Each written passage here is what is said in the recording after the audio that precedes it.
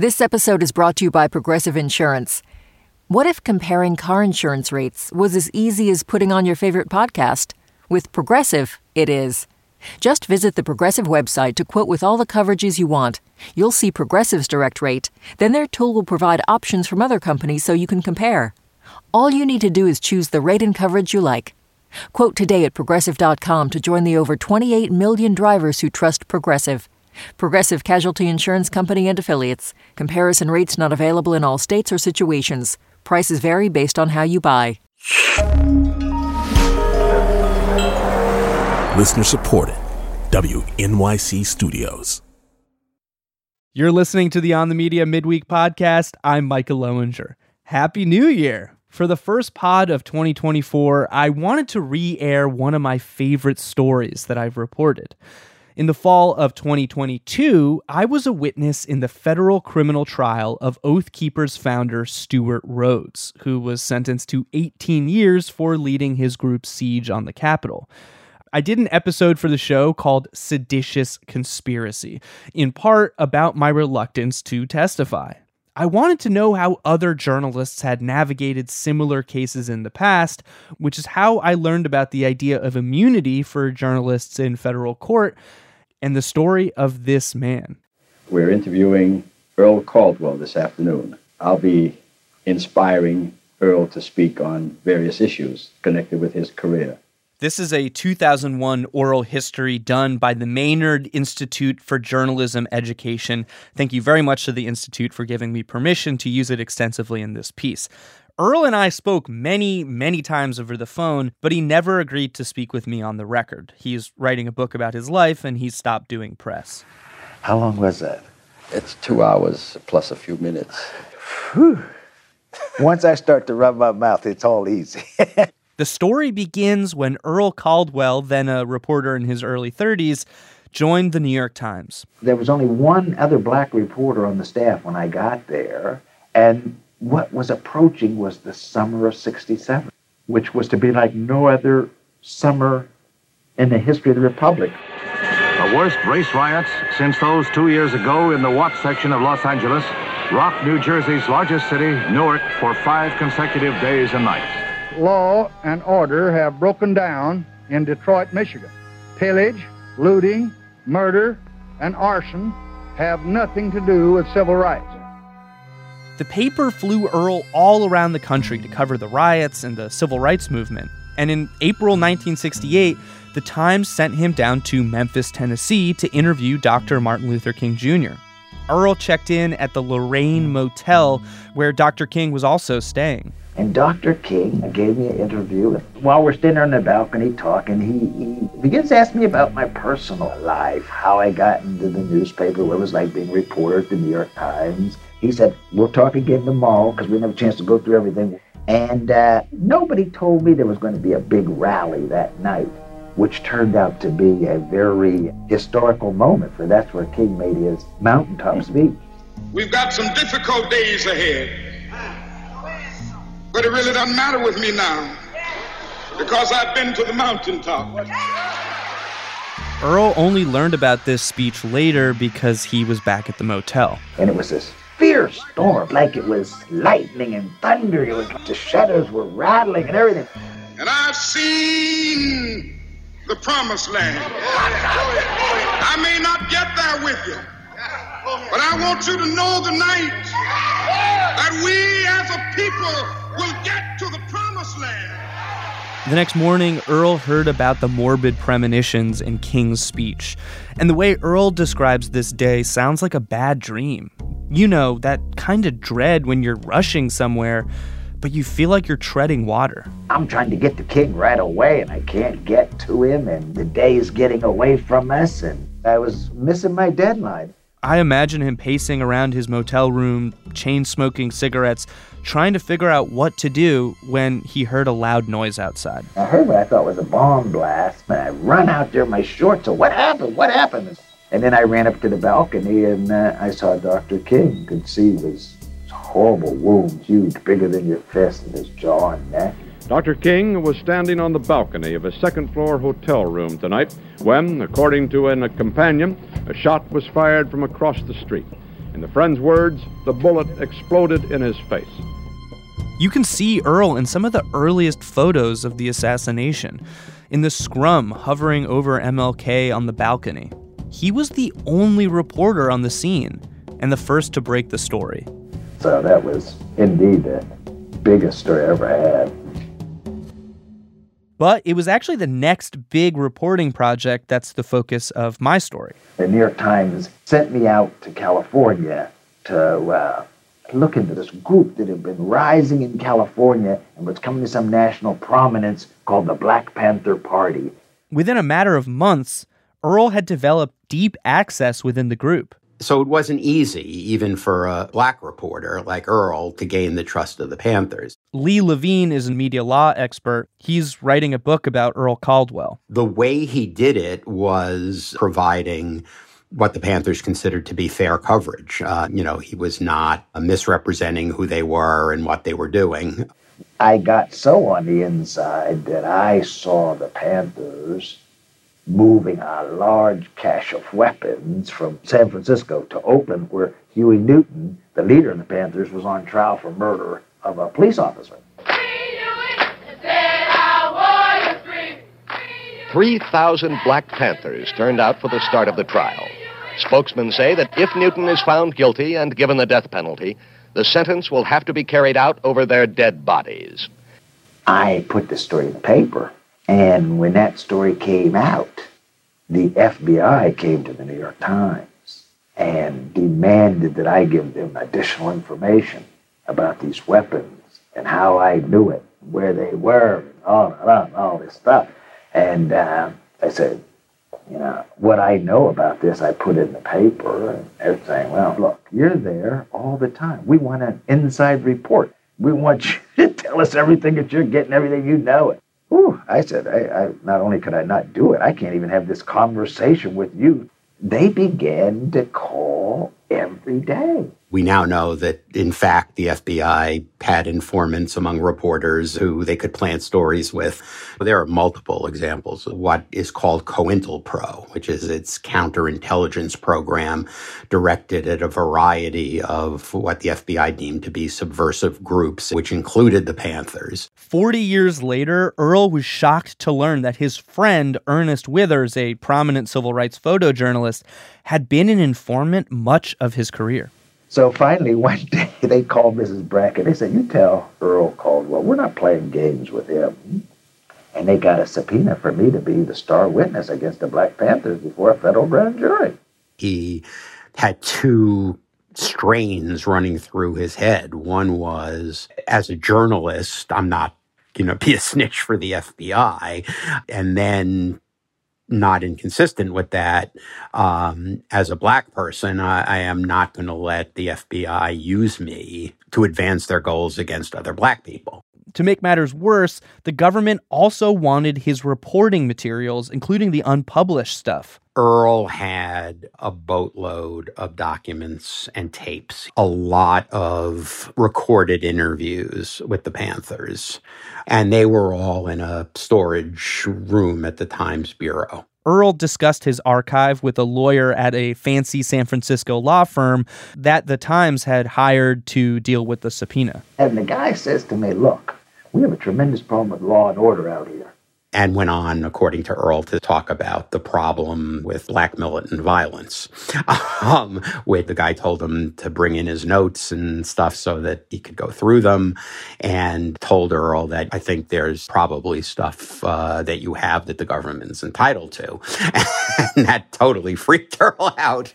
I'm sitting there thinking, like, you're in an awful situation because you're at the top of your career. And all of a sudden, they're saying something that could get you killed. It wasn't that somebody would say, go shoot Caldwell. It was that in this environment, somebody would say, if he came out here and told us he's a reporter and got all his access and he's a spy for the FBI now, he shouldn't live. Earl learned that the feds were going to come to the San Francisco Bureau to serve the subpoena. So we didn't know what to do and had all these documents, so we just said, we'll destroy it. Let's just shred everything. Let's dig these tapes apart, cut them up and everything. Whew. We had two of these real high garbage cans. We filled them up. And ultimately, he decided to fight the subpoena in court. Because of his frustrations with the paper's legal team, Earl hired Anthony Amsterdam, a white lawyer recommended by the NAACP Legal Defense Fund. Amsterdam was confident that Earl could beat the subpoena. Lee Levine. My feeling is that in reality, the reason the subpoena was issued was because Earl, among a few other reporters, was giving a view of the Panthers that was contrary to the government and specifically the FBI's preferred narrative. To drive a wedge between Earl and the Panthers, they didn't need documents. They just needed to call him before a grand jury and, have him testify behind closed doors, which is what happens in a grand jury. The Panthers wouldn't know what he said or if he said anything. Correct. Even if all he did in the grand jury room was assert his privilege not to answer substantive questions, I think the Panthers, justifiably, given what the FBI was up to, would have been nervous and would have cut off access to him.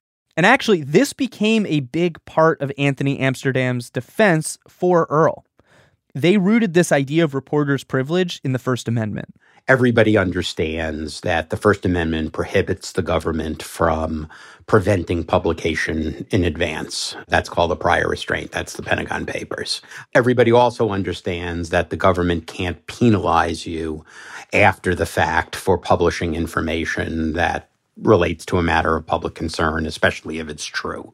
What Earl was arguing is something different, but I think equally important, which is that even actions that government takes that don't directly prohibit or penalize the dissemination of information can have the effect in operation of depriving the public of important information about matters of public concern, and that has an impact on the free flow of information that is analogous to a law that penalizes a reporter for publishing information after the fact. This is essentially what I was concerned about when I got my subpoena.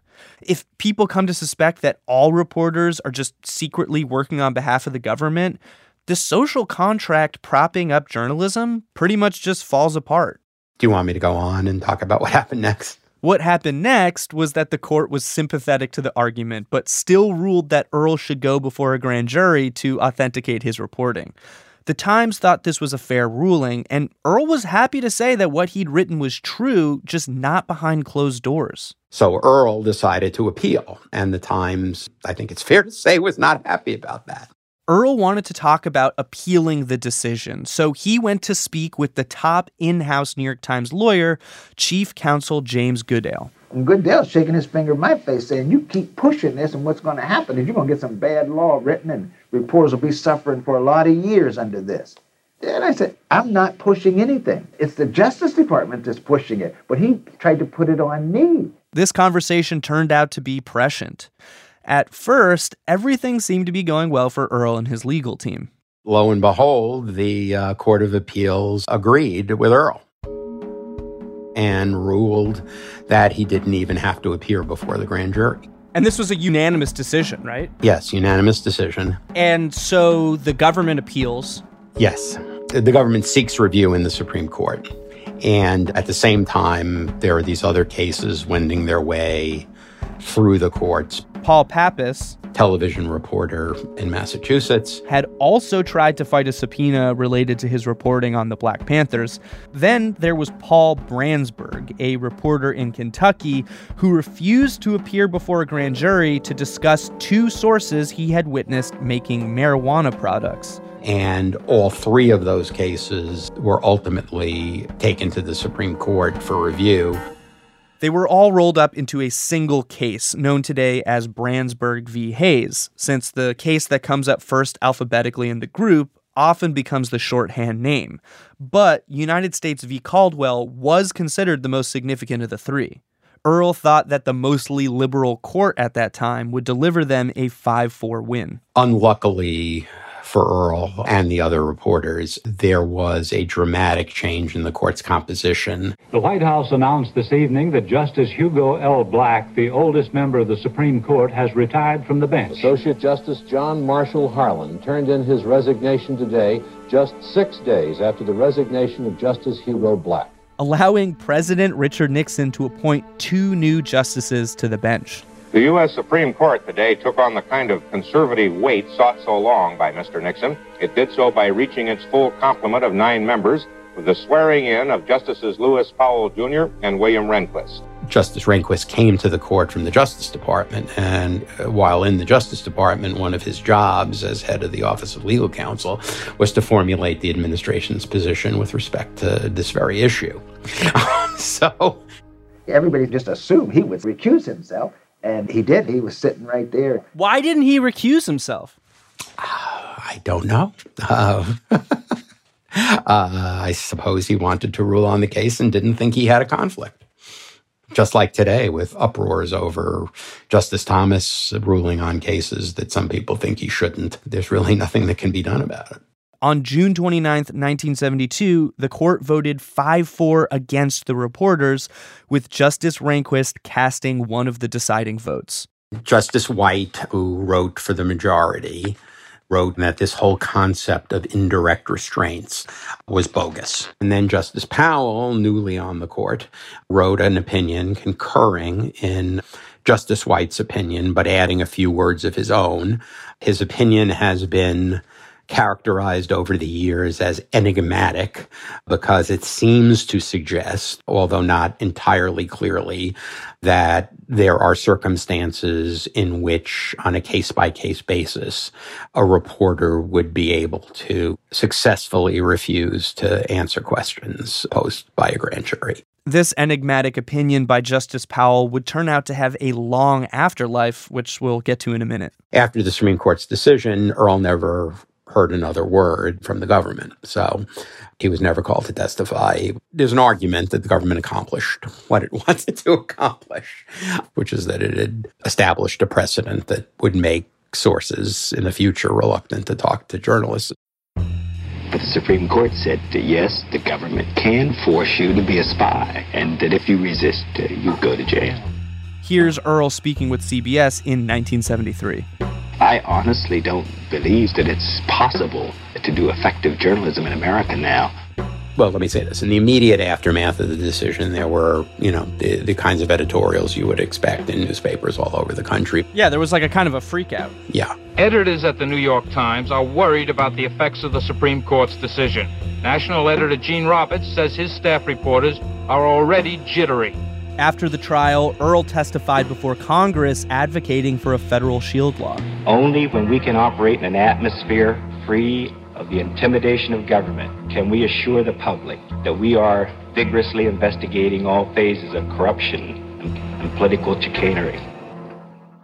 And lawmakers from both parties were listening. They discussed 2 kinds of bills: laws that would provide absolute immunity, no revealing of anonymous sources, no testifying before grand juries, period, or a qualified immunity, which would only require outing sources if 3 criteria are met.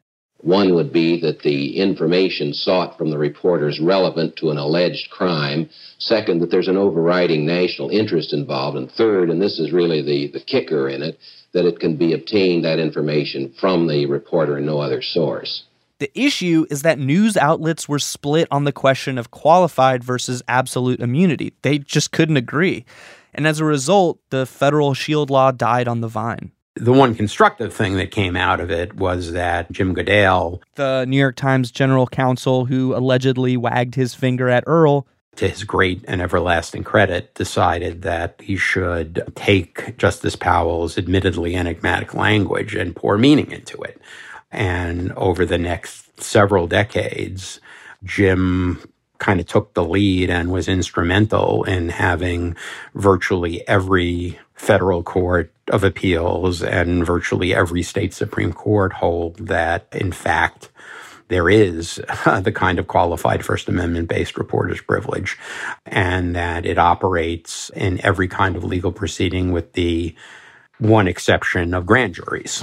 In other words, Goodale and his fellow media lawyers successfully pointed to the Caldwell-Brandsburg ruling to shield reporters from the judicial system. Despite this, several writers over the years have been forced to choose prison over revealing sources to a grand jury. Judith Miller was jailed for 85 days. Vanessa Leggett was jailed for refusing to give up her materials to the government. Josh Wolf, the longest jailed journalist for protecting a source in U.S. history. Toward the end of my conversation with Lee Levine, he told me he was pretty sure I could have gotten out of participating in the January 6th case, that I could have fought the subpoena in court and won, which honestly came as a shock, and I think he could tell. Let me say this and it'll make you feel better. Just a few years before this, during the first phase of the civil rights movement in the South, where reporters were witnessing the Klan engaging in violence and doing all other sorts of despicable things, many reporters were more than happy to share what they knew and saw and heard with the FBI. Nobody thought anything about it.